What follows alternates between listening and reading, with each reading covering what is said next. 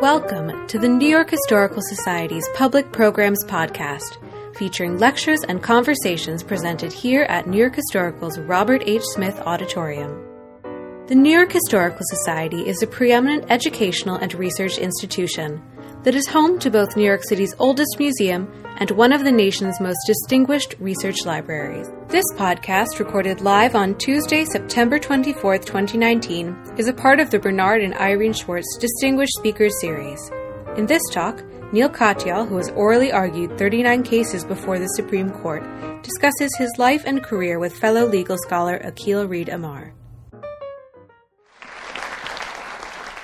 Well, welcome back, ladies and gentlemen, for another season of extraordinary events at this extraordinary institution. It's such an honor to be with you all. I wish we could have picked a more eventful day to have a conversation with Neal Katyal, who's been beating the drum for impeachment for these many months. And we're going to talk about that, I suspect, at the end, because actually we are meeting at a particular historic moment in time on a particularly historic day. My plan is to get you involved in the conversation a little earlier than otherwise. So cards, you're going to write your questions on cards. I'll filter them and post some of them. But we're going to begin, since this is the New York Historical Society. One of the amazing things about New York is it's where the great-grandchildren of all the peoples of the world live together. And that's not true of most other even great cities of the world. So I want to begin.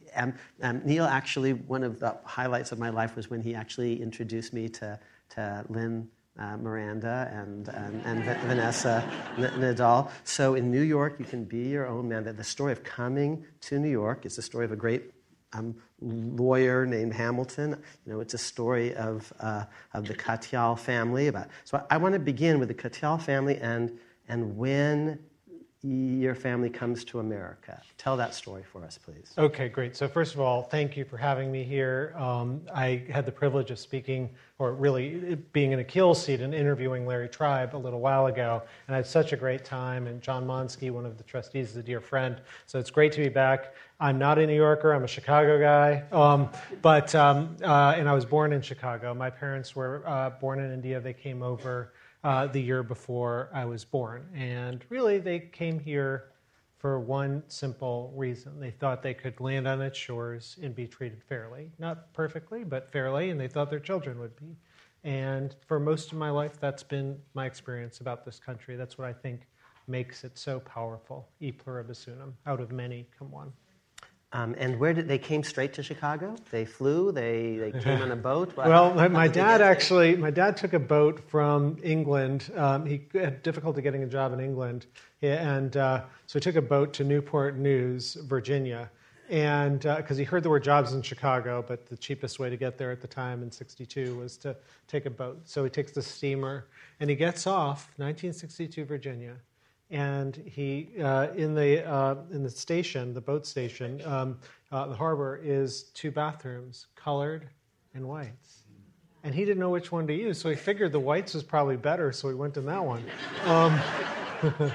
But you know, it's remarkable. I mean, many of you were alive at that moment, and for all of the despair that I think we feel, or at least some of us feel, looking at what's happening with our current occupant of the White House, I think that fact is we've made a lot of progress.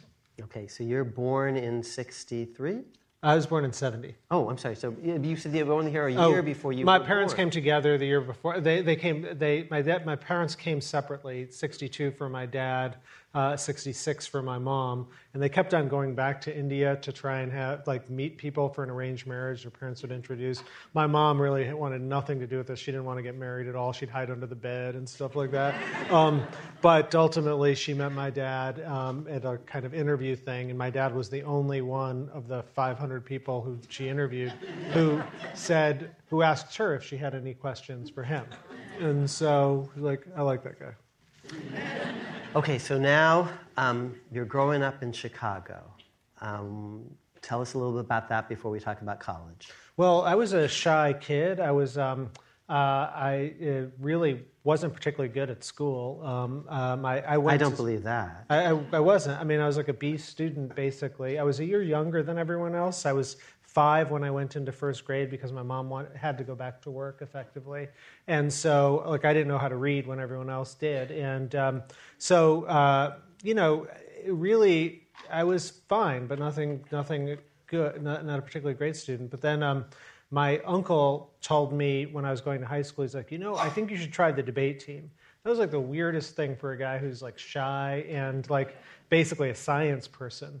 But I wasn't particularly good at anything else, so I was like, okay, I'll try it. And I realized doing it pretty early on, by the second semester of my freshman year, I was 13, and I was able to actually do pretty well, because it was one thing where if I put the effort in, it would actually go better. And by the time I was a sophomore, I was flying around the country 15 weekends to debate tournaments, and by my junior year, I was starting to win national titles. And so that really changed the trajectory of my life. I mean, and there have been a few pivotal moments.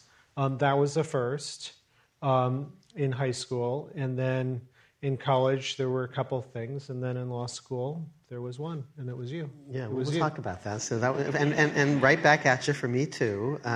But since you mentioned being in my seat and interviewing the great Larry Tribe, really the dean of American constitutional law professors, he was national debate champ or something like that. There's an interesting correlation, Neal. Some of the people who are preeminent in especially constitutional law are actually, and I'm not in this category, but they were either national or, college or high school debate champs. Yeah, so give us the names. The type of debate that I did, policy debate, Larry Tribe was really one of the founders of the style that is now being done today. He won the national tournament in 1961.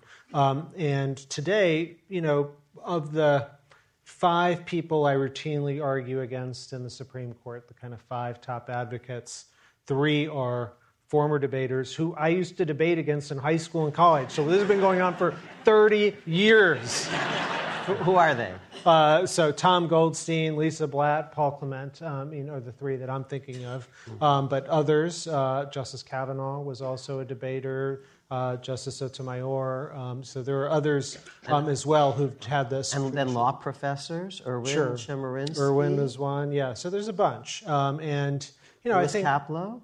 I think so, but there is a training that comes from that. But for me, it's more than training. It was just like literally, I had a trajectory that was going to be like, my parents, like there's only one profession, medicine. And in fact, my mom, when I was a senior in high school, she said, if I apply to one of those combined 6-year medical programs where you go to college and medical school and you're guaranteed to go to medical school, she's like, I'll give you my car. Just apply. So I'm like, okay, I'll apply, So, I applied, and then I got in, which was a problem, because then she cried and cried when I said no. But yeah. And that's the experience of many parents when their son gets into Dartmouth. It just is this, sort of weeping, the despair that must have overcome. Tell us about your experience at Dartmouth, because you kept doing debate there. Right. So I didn't even know what the Ivy League was. I mean, when I was a senior in high school, I had no idea. But I did go to Dartmouth to study debate for the summer,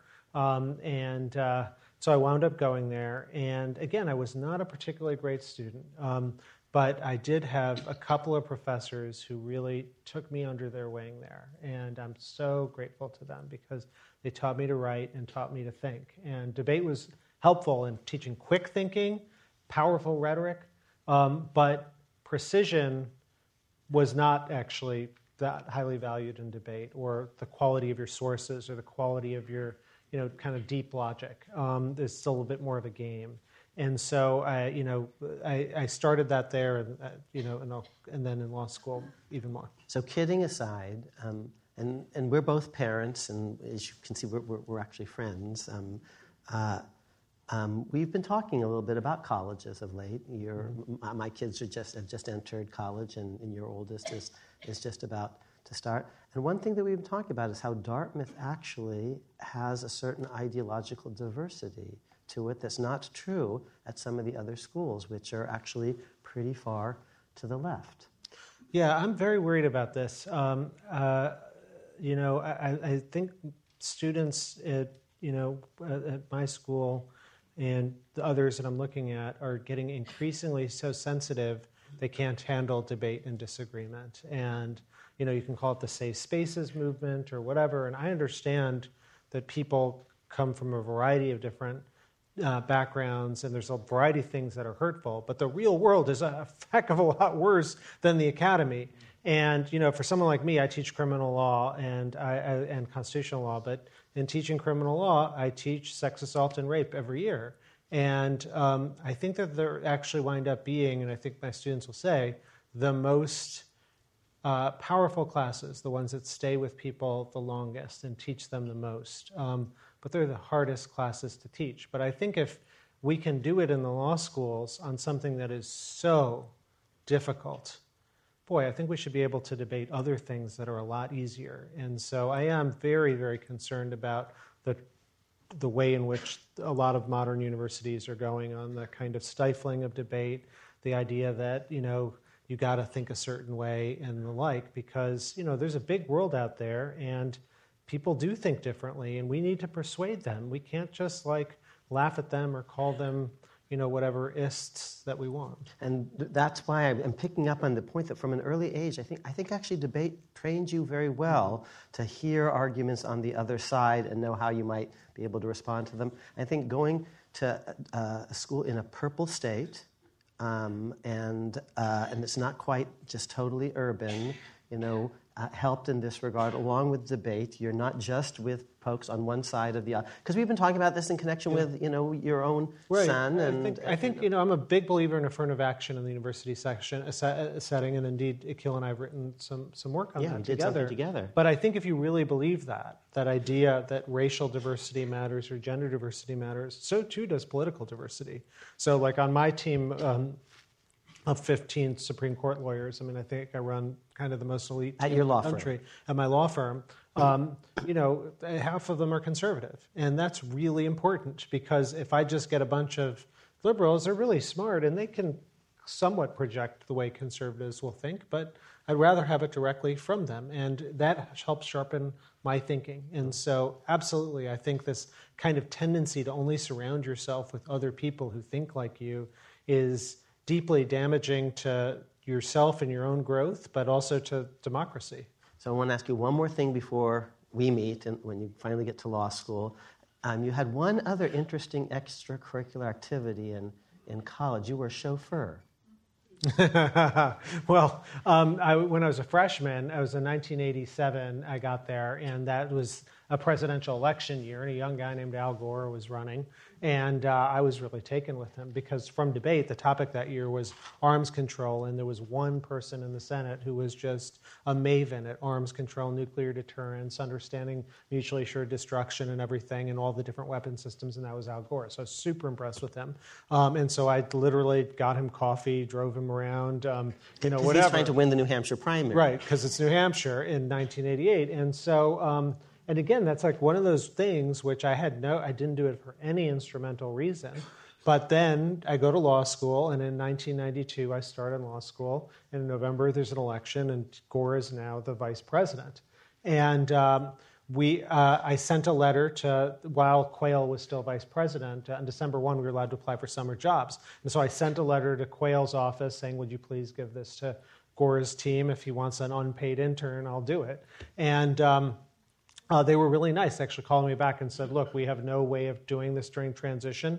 We recommend that you send a letter on January 20th, which I did. And on January 22nd, the Gore's counsel called me and said, come to Washington. I did.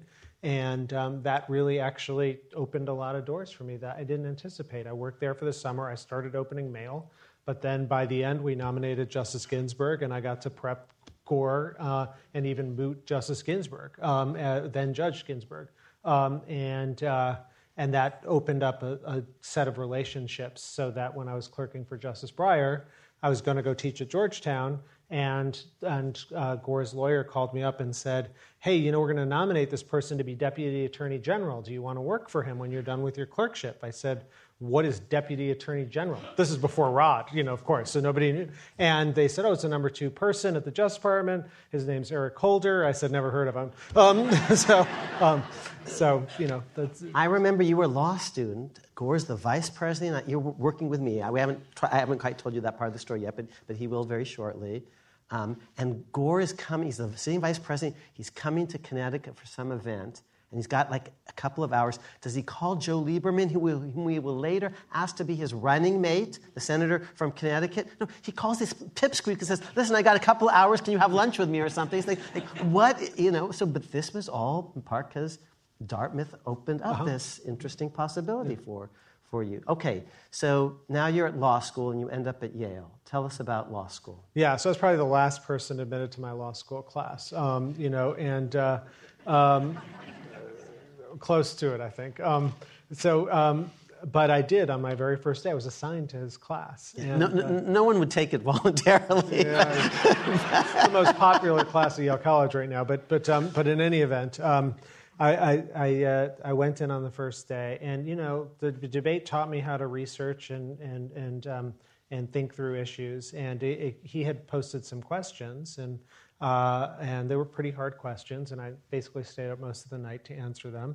And so he asked the first question, and I look around, nobody's raising their hand, and so I raised my hand, and then second and third question, and so on, and so... No one had ever gotten past the first 3 questions, and he got like 8 in a row, okay?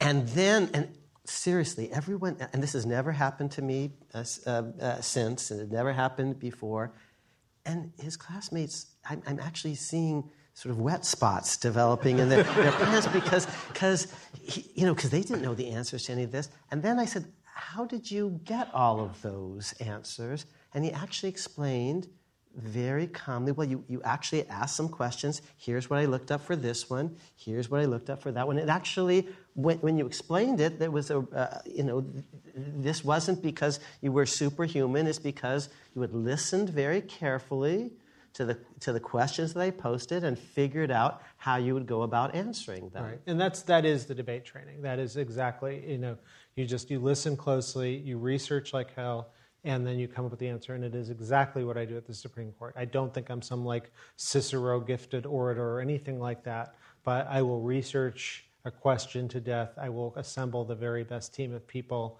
to look at it and give me advice from every perspective, and then I'll relentlessly prepare. We'll talk about that and how I do it. But that it's not, you're not born this way, to do these kinds of things. Okay, so you're at law school, and you haven't even gotten to the end of law school. Anything else you want to tell us about law school? No, I don't think so. Okay. So then because you now litigate before the court, we're talking about the court, you work for one judge, and then you work for a justice. Tell us about being a clerk for a justice, the court that you're now arguing before. So I had the privilege of clerking for the same judge, now justice, that Akhil did, Stephen Breyer. And there's no way I could have gotten the job without his support, but more to the point, I couldn't have actually done the job well, because what a great teacher like Akhil does is he teaches you precision. And I used to read so fast in debate. You'd read fast out loud, you'd research quickly, and it was rough and shoddy a little bit. And Akhil's whole approach was, you read a case out loud, actually. That if there's a text in the Constitution or something, you read it out loud because it forces you to really listen to it and think about the interrelationships between one phrase and another. Why they use the same word twice? Does it mean the same thing? How is it structured? How's the sentence structured? All this kind of stuff is essential to practicing law at the highest levels or clerking at the court in order to be a successful clerk. And so having that training was incredibly helpful for me. So I was able to both research quickly from my debate time, but then research accurately and characterize things well. Because in the law, I think, particularly in the Supreme Court, once you blow your credibility, you never get it back. Yes. There was a guy about 7-8 years ago who argued a case, and we mooted him at Georgetown, and one of the people who was mooting him, I think it was Steve Vladek, said, "You can't say that. That's absolutely wrong." And the guy went and said that at the Supreme Court in the argument anyway, just blew off the advice. And the justices are really smart. I mean, these are 9 very hardworking, smart people. They found out that he had basically misrepresented. They ruled against him. And then that guy got another case the next year. And Justice Kennedy, I think it was Justice Kennedy, said, oh, why? He asked a question, and then the guy answered. And then Justice Kennedy said, oh, well, why should we believe you this time? So now you've finished your Breyer clerkship. What next? So I was going to go straight to teaching, and I really wanted to teach because, frankly, people like Akhil, I shouldn't have had all the great opportunities I had, but I had them because of teachers, and so I wanted to just do that back. And so I took a job at Georgetown, but then that call from the Gore team came, and so I went over to the Justice Department for 2 years. And my first big substantive task was something you all know something about, the special counsel regulations. The Independent Counsel Act was going to lapse. Never heard of them. And my very first day at the Justice Department was the day that Ken Starr's deputy told Eric Holder we wanted to wire Linda Tripp. And so I just happened to be there at a historic time. And Ms. Reno put me in charge of this working group. The Attorney General. Put me in charge of this working group to think about, do we want to keep the Independent Counsel Act? Do we want to kill it? If we want to kill it, what should it look like? And the structure of that act, which is a law of Congress, would grandfather the existing investigation. So we weren't like sitting there thinking, let's kill the act and then it'll kill the Ken Starr investigation. He was going to be grandfathered no matter what. And that actually allowed us to actually try and think about what's the right thing to do, which is kind of rare in government. But, there was going to be a new president, Clinton in his second term, so he's term limited. So both sides had an incentive to just really try and figure out what's the right thing to do. And that's how we wrote the special counsel regulations. I did a variety of other things as well, but that was the main thing. The special counsel statute did indeed lapse, and Janet Reno testified before the Senate. Were you involved in any of that? So she first testified in its favor in 1992 or 1993. I was still your student at that point. But then when she came back, when I came into the department, yes, I wrote her testimony seeking the lapse of the independent counsel statute and the replacement with the special counsel regulations. Because you and I agree with Justice Scalia's constitutional concerns expressed in Morrison versus Olson. Correct. So, and this is a great example. There's so much of a tendency right now in law, in politics, to think that justices are political. And, there are certain cases that are really hard. I had the privilege of working on Bush versus Gore. I still feel that was a political decision. But Justice Scalia's dissent in Morrison versus Olson is a really good example of how if you really believe in the text and constitutional principles, you can get to a certain result. It's not motivated by trying to protect your guy or anything else. And I suspect that Justice Scalia's dissent, he gets on the court in 1986, and this case comes in 1988, the Constitutionality of the Independent Counsel Act.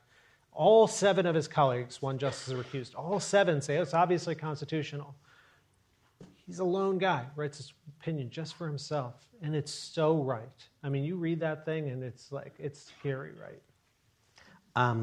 Okay, so tell us, since we promised them some account of your experience in the court, and Louise correctly said that you've litigated more cases than any person of color in history, before the Supreme Court, 39, I think, and passing Thurgood Marshall. Tell us about your first case on the court, because I thought you were this Georgetown professor.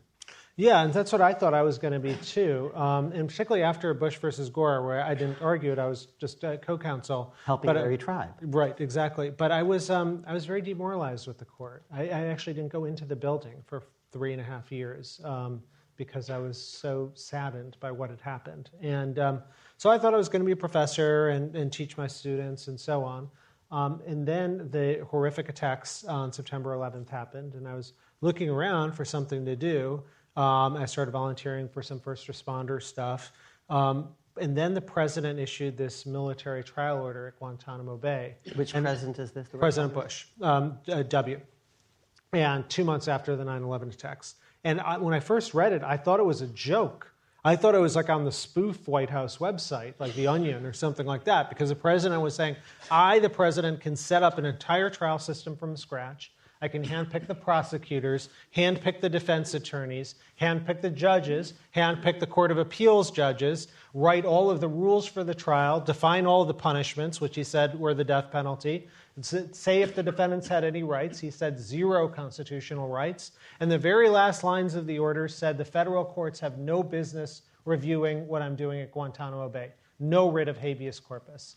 Now, I am a big believer in presidential power, but that I thought went too far. And so I did. I was a law professor, so I did what law professors do. I wrote a law review article with Larry Tribe, and we raced it to print. Nobody read it. I'm not even sure I read it. I testified on the Hill. Nobody cared. And then I was like, wow, what am I going to do? And I realized I have this other tool in my toolkit. I'm a lawyer. I could sue the president. So I don't know how to do that. I went to Yale. They don't teach you that kind of stuff.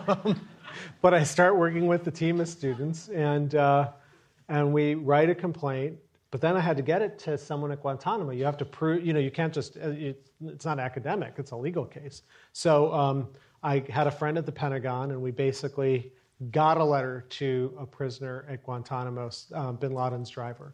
And his name is? Salam Hamdan. And Salam Hamdan signed the piece of paper authorizing the lawsuit to be filed, and off we were. And so I argued the case in the trial court. I've been trying to meet Mr. Hamdan once I had the piece of paper, and the Pentagon wouldn't let me in the Justice Department. They said I didn't have the security clearances, and I'm like, I said on the Covert Action Committee, I got more clearances than you heard of.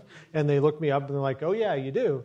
Because you had worked directly for Holder under Janet Reno. Right, and it was within 5 years, so I was all cleared. And you had to meet various security clearances for clerking on the Court of Appeals and the United States Supreme Court? No, this is all way off. Yeah, this is all way much higher. But so they looked me up. They're like, okay, you do, but you don't have need to know. There's 2 levels in security clearance world to compartmentalize information. And I said, what do you mean? And they said, well, you're a law professor. These are academic arguments about separation of powers, the Geneva Conventions, and the like. So you don't have to actually go and, meet your client. In fact, you've already argued the case in the trial court and won. So you don't have to go. And again, I'm so deferential to the government. I was like, oh, maybe they're right. And then I thought, no, wait a minute. I'm not a law professor. I'm a lawyer. This is his case. It's not my case. So I called the Justice Department, the Solicitor General back, and I said, hey, can I have that in writing, that I can't go, I don't have a need to know? And then they let me go to Gitmo because they knew I was going to give it to the New York Times.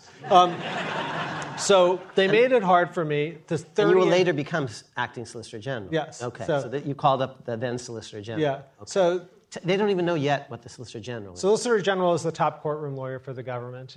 So it's the person who argues at the Supreme Court, but also controls all the lower court litigation. Any famous Solicitor Generals other than you? A lot more famous than me. Thurgood Marshall, is one. Robert Jackson's another. Elena Kagan, another. So I go down to Gitmo. They make it really hard. They make it a 30-hour trip. And I get to meet my client, and he kicks everyone out of the room. I have a bunch of students and stuff, and he says, I want to just talk to you. So, okay. So I think he's going to yell at me because he's been there for 10 months in solitary confinement, hasn't seen another human face. Food has passed him through a slot. And he smiles and says, why are you doing this? Your last client was Al Gore. Why are you doing this? And I remember this so vividly. I remember I paused for a long time, like a minute, maybe 40 seconds. And I remember thinking in my head, you should stay a law professor because you can't be a lawyer. The guy asks you a simple question and you don't have an answer. And then 5 more seconds goes by in my head and I think, well, maybe it's okay because when you ask Justice Ginsburg a question, she'll pause for as long as a minute before answering. So maybe I'm okay. And then another 5 seconds goes by in my head and I think, well, it doesn't matter. He doesn't know who the hell Justice Ginsburg is. But then I told him this, and it's almost verbatim. I said to him, my parents came here from India, not because of the quality of its soil or its sports teams. They came here because they could land on its shores and be treated fairly. Not perfectly, but fairly. That's the way my life had always been. But when the president issued this Guantanamo order, for the first time in our history, we've literally never done it. Through all our wars, we never said it only applies, this new trial system only applies to the 7 billion foreigners and the 12 million green card holders like my parents. We've always treated people equally. Here, the president was saying you could be an American who's accused of doing the worst thing imaginable, detonating a weapon of mass destruction. You get the Cadillac version of justice, the civilian trial. But if you are one of the green card holders and accused of something minor, you get the beat-up Chevy version of justice. You get the Guantanamo. And I told him that. And that's what always powered me through the case. And when we lost it in the Court of Appeals on July 12th, 2005, there were 6 issues in the case. I lost each one 3 different ways. So there were 18 different losses in 15 pages. And the person who was the most prominent person on that 3-judge court was a guy named John Roberts. That was July 12th. On July 15th, John Roberts was nominated to become Associate Justice of the Supreme Court by the defendant in the case, President Bush. And then 2 weeks later, he was elevated to become the Chief Justice of the United States. And it had worked for him. I have tremendous, tremendous respect for him, and we can talk about that. But I was asking the Supreme Court to overrule John Roberts' most important decision and their new Chief Justice. So you file in the Supreme Court something called a petition for certiorari. That's a request to hear the case. There are like 10,000 requests filed every year. They hear about 65 cases a year. So it's like easier to get into Yale than it is to get your case heard at the Supreme Court. And so everything was against us, but they agreed to hear the case. And I remember my first reaction was, I can't argue this thing. I don't need someone good to argue it. And I called up Ken Starr, and he wanted to do it, but then his law firm wouldn't let him. And I called up another prominent advocate, Miguel Estrada, and he said he wanted to do it, but he had to check one thing, and it turned out he had signed a brief on the other side, so he couldn't. So I wound up doing it. And when I decided to do it, and this is still a little bit my argument preparation strategy, but I said, I have to do everything humanly possible to be good and to convince the court. And so I took out a legal pad and wrote down the names of all the people around the country who scare me the most.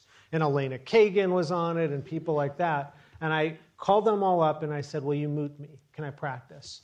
My very first moot court, was at Harvard. Larry Tribe was there. And Larry, at the end of it, said, Neal, you seem very small at the podium. And I understood that. I was very deferential, and I was not forceful at all. And so I didn't know what to do about that. And one of my co-counsels said, well, I got the guy for you. I said, who is it? And he's like, well, he's not a lawyer. He's an acting coach. But, you might as well try it because you need to do something. So that was my attitude. I try it. This guy comes in. He's got like a billowy shirt and like a bolo tie. And like he could read my body language in a second. I'm like, this is going to suck. And but he says to me, I know you seem skeptical, but let's just try it. Tell me your argument. So I go down and I get my legal pad. And I'm like, here's my argument. He said, what are you doing?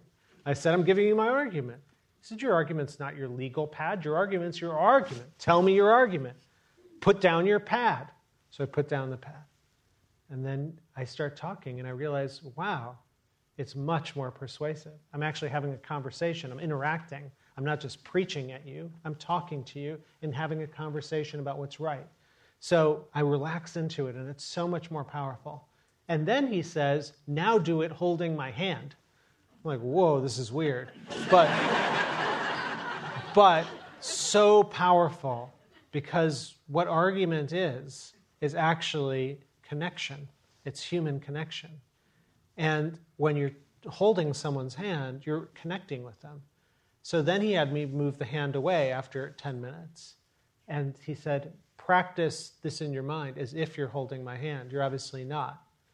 And that's what I did when I went into the Supreme Court. And I was terrified. And Justice Scalia was on the court, and I knew, and he did. He gave it to me really hard. It was my first Supreme Court argument. It was my opponent, the Solicitor General's 35th Supreme Court argument. But it went well, and we won. And that, to me, says something profound about America. The idea that this guy, the lowest of the low, bin Laden's driver, could bring a case not just against anyone, but the world's most powerful man, the President of the United States. And he doesn't bring it in like some rinky-dink traffic court. He brings in the highest court of the land, the Supreme Court of the United States, and he wins. That is remarkable about this country. In many other countries, this driver would have been shot for bringing his case. And more to the point for me, his lawyer would have been. But that is what makes this country so great, to use a phrase. Now, how many other cases do you try at the Supreme Court? Because you're still a Georgetown professor, you still got your day job, before re-entering the government and now actually as the government's lawyer rather than someone suing the government. Right, so I only had one other case at the Supreme Court the year after the Gitmo one. And I remember I was more nervous for that than anything because I already won once. I remember standing up at the podium and thinking, why am I doing this? I'm undefeated. What am I doing? Okay. So I just had those two arguments when I went to the Solicitor General's office versus the principal deputy, the number 2 for Elena Kagan, who had no arguments. So both of us were relatively inexperienced, whereas the rest of that office, it's 20 lawyers, very elite. There's one person who's had 140 arguments now at the court.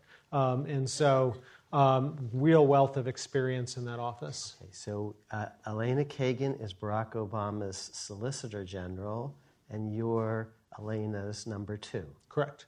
Okay, and you didn't know Elena that well before. No, not really. I taught at Harvard for a year, and we had become friends, and we were in the Clinton administration together, but we didn't know each other particularly well. Okay, and how many cases did you argue in capacity as the number 2 person? Well, in the total in the Solicitor General's office over the 2.5 years as number 2, and then acting as number 1, I argued 13 more cases. Okay, because she goes on to a different position. Yeah, something. Okay, so when she joins the Supreme Court, you're now the Acting Solicitor General of the United States. Mm-hmm.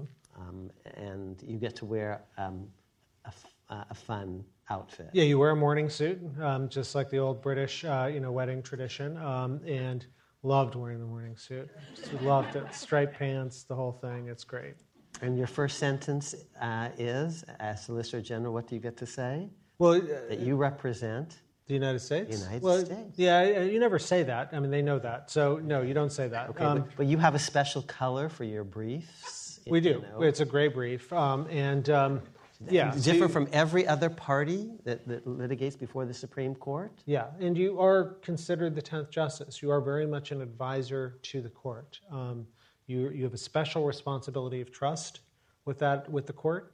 You will often sometimes summarize things that are executive branch decisions, and you have to make them totally accurate because the justices won't see them. Sometimes you have to represent things about very highly classified materials, and the other side can't even see them. So there is a real kind of delicate responsibility. And when I was in the office, I'd gone back and dug up the history of the Japanese internment. And I think some of you heard these cases, Korematsu and Hirabayashi. And in law school, we're generally taught that was the court at its worst moment. But it turned out it wasn't totally the court's fault. It was the Solicitor General at the time, Charles Fahey, who lied to the court and hid all of this information about how unnecessary the Japanese internment was. And so I exposed all of that while I was running the office. And we're going to start to segue to your questions. After you finish your stint as Acting Solicitor General of the United States, you go into private practice in a big way. Mm-hmm. Yeah, so I run the practice that John Roberts used to run, and for the first, your firm is it's called Hogan Lovells, and so I've been doing in case they ever need a lawyer. And then separately, the day after the election, I founded with some Silicon Valley people at Georgetown, the Institute for Constitutional Accountability and Protection, and most of what we do is sue Trump. There's a lot of work. We're going to get to some of those questions.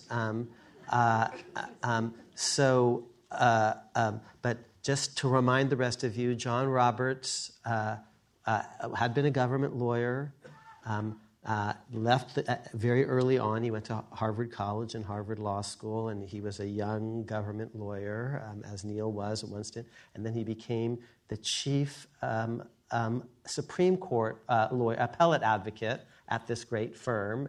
And then he became a judge on the D.C. Circuit and Chief Justice. Right. So he argued 39 cases, same number as me, although I'll have some more this year. You can listen to oral arguments, any oral argument. They're all online on a website called oyez.org, oyez.org. And listen to any of them by him. I mean, he was extraordinary. And before my first probably 10 arguments, the night before, I would listen to one of his arguments just to understand how he pivoted, one of the things that made him so good was he was relentlessly honest. And he'd come in and he'd start his argument by, the best argument by my friend on the other side is this. And he wouldn't caricature the argument. He'd actually say it in the strongest, best possible way, and then he'd answer it. And that's exactly when we were talking about that safe spaces stuff before. That's exactly the skill I'm worried is getting lost, because we're allowing people to mischaracterize good arguments on both sides. There are good arguments. I shouldn't use the word both sides because that has baggage. I don't mean that. But I do mean that there are often two sides to some of these controversies, or 3 or 10, and we have to actually understand what it is being said before we can try and answer it. Okay, now there are apparently a lot of questions, I have no idea why, about impeachment. But before we get to that, just as our transition, just questions about the Supreme Court, before we talk about the High Court of the Senate and all of that. I'm going to bring some of them together. Are you worried about the future of the court, and is it more of a political body than a judicial one? Yeah, I am worried about it. I mean, I've been worried about it for a long time because I think the concept of law is breaking down a little bit. And it's not just the court, but in general, people are viewing a lot of legal issues through a political lens. And someone like me believes that words actually have meaning, that there are texts, both the statutes and the Constitution, and that they do have certain meanings. And we should try and understand what those meanings are. And if we don't like those meanings, we change them through the processes laid out in our Constitution. And there are a few cases every year that get a lot of attention and that look very highly politicized one way or the other. And I had the census case last year that obviously worked out for us as the challengers. I represented Speaker Pelosi. And that, the year before, I had the travel ban case, which didn't work so well, 5-4 against us. Both were seen as kind of political-ish cases. But a large number of the cases don't resolve that way, and they're really important. And, I think 2 years ago, the Supreme Court was unanimous about 60% of the time. 4 years ago, unanimous 66% of the time. You'd have to go back to the year 1940 to find a similar rate of agreement. And I will say, one of the things that really bothers me about the court is that most of you haven't seen it. You're not allowed to unless you travel down to Washington and you're lucky enough to get one of the 70 seats available to the public if you stand in line all night. And this is your court. And the idea that it's not televised, it's baffling to me. And you just think about today, what happened this morning in the UK, and watching Lady Hale render that decision, and the oral arguments all televised and on the web for people to see. I mean, I'm sorry, but I don't think we should be learning our lessons for democracy from the United Kingdom. But we are right now. And I really, one thing that worries me about the future of the court is if they continue not to televise, because I think every American should see what's going on there. And actually, it's a pretty good success story. It's the only branch of government that works. You go up there every time I argue, they're asking super hard, super good questions. And they come in with their A game. And, you may not like some of them politically or the decisions they've rendered, but these are 9 extraordinarily smart people who are really trying to get it right. So we only have 12 minutes left, and I do have a bunch of impeachment questions, and I picked what I think are some of the strongest, and there's some very good John Roberts-like, here's the strongest questions for you. But just as we transition away from the Supreme Court, a series of questions. What are the qualities of a great justice? What do you think about term limits for Supreme Court justices? And how can we lessen polarization on the court? Okay, so I think the most important quality for a justice is good listening and coming in and being willing to change your mind. Part of I guess maybe a word there is humility. When I clerked for Justice Breyer, we had a really controversial case, and I felt incredibly strongly about it. And I really argued with him, and he said, Neal, who am I to make that decision for the American people? I'm just one of 9 people on the Supreme Court. And that really stuck with me. We don't have a country in which 5 people or 9 people in Washington run our lives. We don't want that. We want a democracy. And so to have some humility is, I think, important. At the same time, when there's a transgression of fundamental rights, whether it's reproductive justice, it's race, whatever, religion, freedom of religion, then toughness is also important. So humility when it's needed, toughness in the rare case, I think those are really important. And I think also collegiality turns out to be important. I mean, Justice Scalia was a brilliant writer and thinker, but he couldn't command a majority in many cases because he just angered his colleagues and insulted them. And by contrast, I think watch Justice Kagan. I think you'll see in 10, 20 years, I think she will go down as one of the greater justices to have served, in part because she's good at building kind of consensus for her views. That will all depend on who wins the next presidential election.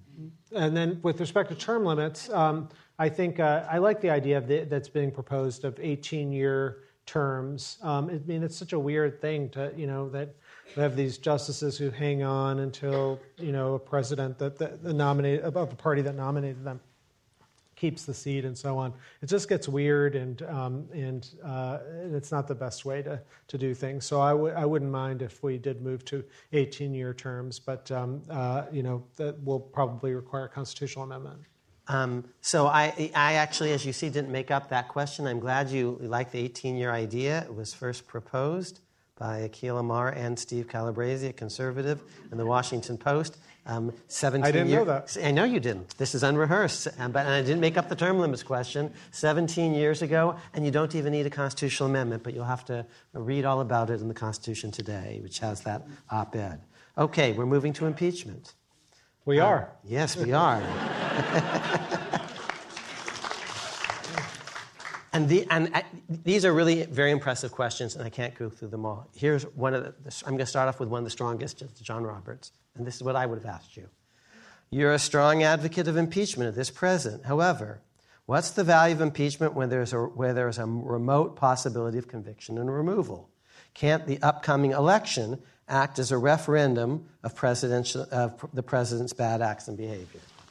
No, I don't think that the election does, because elections are about all sorts of other things. Impeachment is about one thing, whether the president has committed high crimes and misdemeanors. And going back to the founding, what that quintessential example is about abuse of the public trust. And I don't actually care whether, I do care, but I don't think that it's relevant what the Senate is going to do. I think that if you're in the House of Representatives, you take an oath to uphold the Constitution, and your most fundamental, your most sacred duty is if the president is acting in derogation of that, how do you sit on your hands and do nothing? How do you not make a record? How do you not make a record for your children? How do you look at yourself in the mirror and let this go on? And I don't think it's political. And actually, in some ways, the fact that the Senate first of all, I don't know what the Senate's going to do. I don't think any of us do. The fact that they sat on their hands for years doesn't mean that much because it's never been teed up to them as a question, because the Democrats have sat on their hands in the House also. So I don't think we know actually what will happen once the proceedings get underway.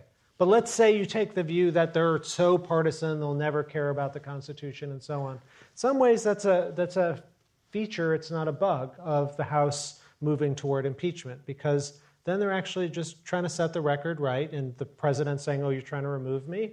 Well, no, you've got the Senate as your backstop. So I think it's incredibly important that we set down markers for what is acceptable behavior for the commander-in-chief. And the idea that if these allegations are true, we don't know if they are, but that he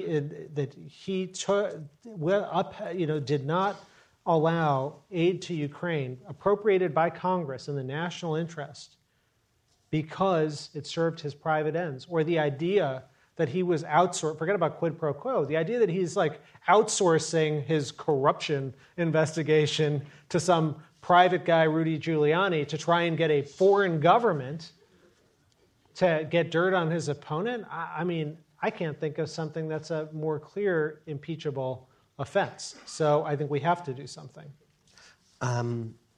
There's so many great questions. Kudos to you all. Can't do justice to them all. We only have 6 minutes left. Well, let's go another 5 if we can.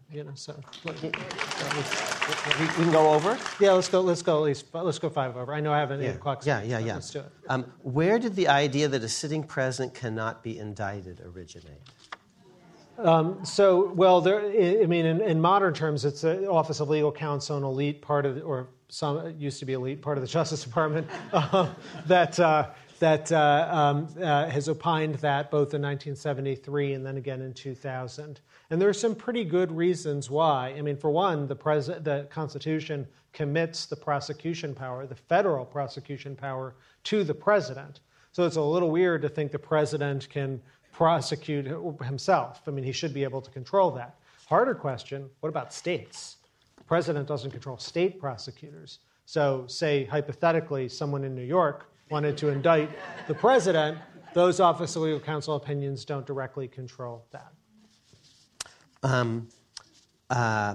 You've already talked about this just a little bit, but just let me get you on the record one more time. What are the long-term consequences for our democracy if these impeachment proceedings fail to produce any results or hold the president to account? And relatedly, if the House impeaches, must the Senate hold a trial? So, look, I mean, I think we're failing now by not, or have been until today, by not doing anything. Mm-hmm. So the idea that, it's going to be worse if he's impeached and the Senate doesn't convict, I don't understand that argument, because right now we're just letting him get away with it and commit constitutional atrocities. So I think we have to do it, and then, I was always raised basically to say, it's not about the end result. It's about, are you doing the effort? Are you doing the things you're supposed to be doing? Are you doing your duty? And that, to me, is the case for impeachment. It's just as simple as you've taken that oath, you've got to do it. And I can't really imagine things getting worse. There was another part to that question. Well, I think you answered it. Must there be a trial in the Senate if the House impeaches? I actually haven't studied that. I'm sure you have, so you must have more developed views. I don't know if you want to say anything about that. Just the Senate could say no in various ways, and so there you have it. But they're going to be held accountable, as we all, all officials are. I mean, they famously didn't give Merrick Garland even a hearing, let alone a vote. Yeah. So if you could do it for that. The Senate has lots of ways of doing nothing. They actually have taken doing nothing to a very high art there. In fact, Paul Simon says 50 ways to leave your lover. There are at least 50 ways for the Senate to do nothing. I will say though. They're very good at that. There's a glimmer of hope today. Mitch McConnell agrees, and it's a unanimous resolution by the Senate today to release the whistleblower report to the Intelligence Committee. So, congratulations. Okay, now we've got 3 minutes left, and only 2 questions, because but this one and one is just a little soft, so we'll leave that for the end, because but this one connects everything that we've talked about for the last half hour. Do you have thoughts on Chief Justice Roberts potentially presiding over impeachment proceedings in the Senate? These are great questions. Over impeachment proceedings in the Senate and the impact it might have on the Supreme Court this term. Well, certainly I think that the court doesn't like to be in the political spotlight, particularly in an election year, but in any year. But the chief is, he's such an institutionalist. I can't tell you in words like how much he cares about institutions. And so I think that if he is going to preside over a trial that takes place, he's going to do it with dignity and care and nonpartisanship, and he will project really the true best image of what the Supreme Court has been over our time. I think he studies Chief Justice John Marshall like you can't believe, and who is our greatest Chief Justice. He clerked for Chief Justice Rehnquist, who presided over the last impeachment trial of a president. And I think he's going to study that very carefully, what went right, what went wrong, should we get to that trial. But I actually have a huge amount of confidence that if this does go to trial and he's presiding over it, it's going to be incredibly fair. 1 minute, and this is a softer question, but it's a sentimental one, and I'm not making any of these up. Do you? And they say, do either of you? But if you don't, I'll answer it. But do you recall that question that was posed in your first class at Yale that you were telling us about? Sure. So I not only remember the question, I remember my answer. So, I was hoping you would. You said, the case is Roe versus Wade. Why is the suit Roe's case against Wade? Why isn't it against the state of Texas?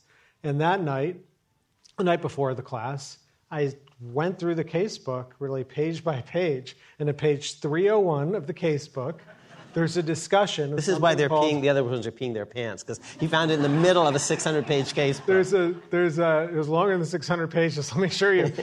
There's a discussion of something called sovereign immunity.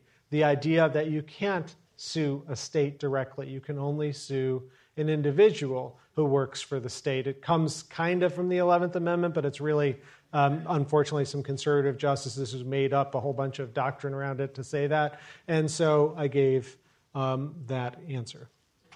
Ladies and gentlemen, will you please join me in thank you. Thank you for listening. To learn more about current exhibitions and live programming, follow the New York Historical Society on Facebook, Instagram, and Twitter @NYHistory, or visit us at nyhistory.org.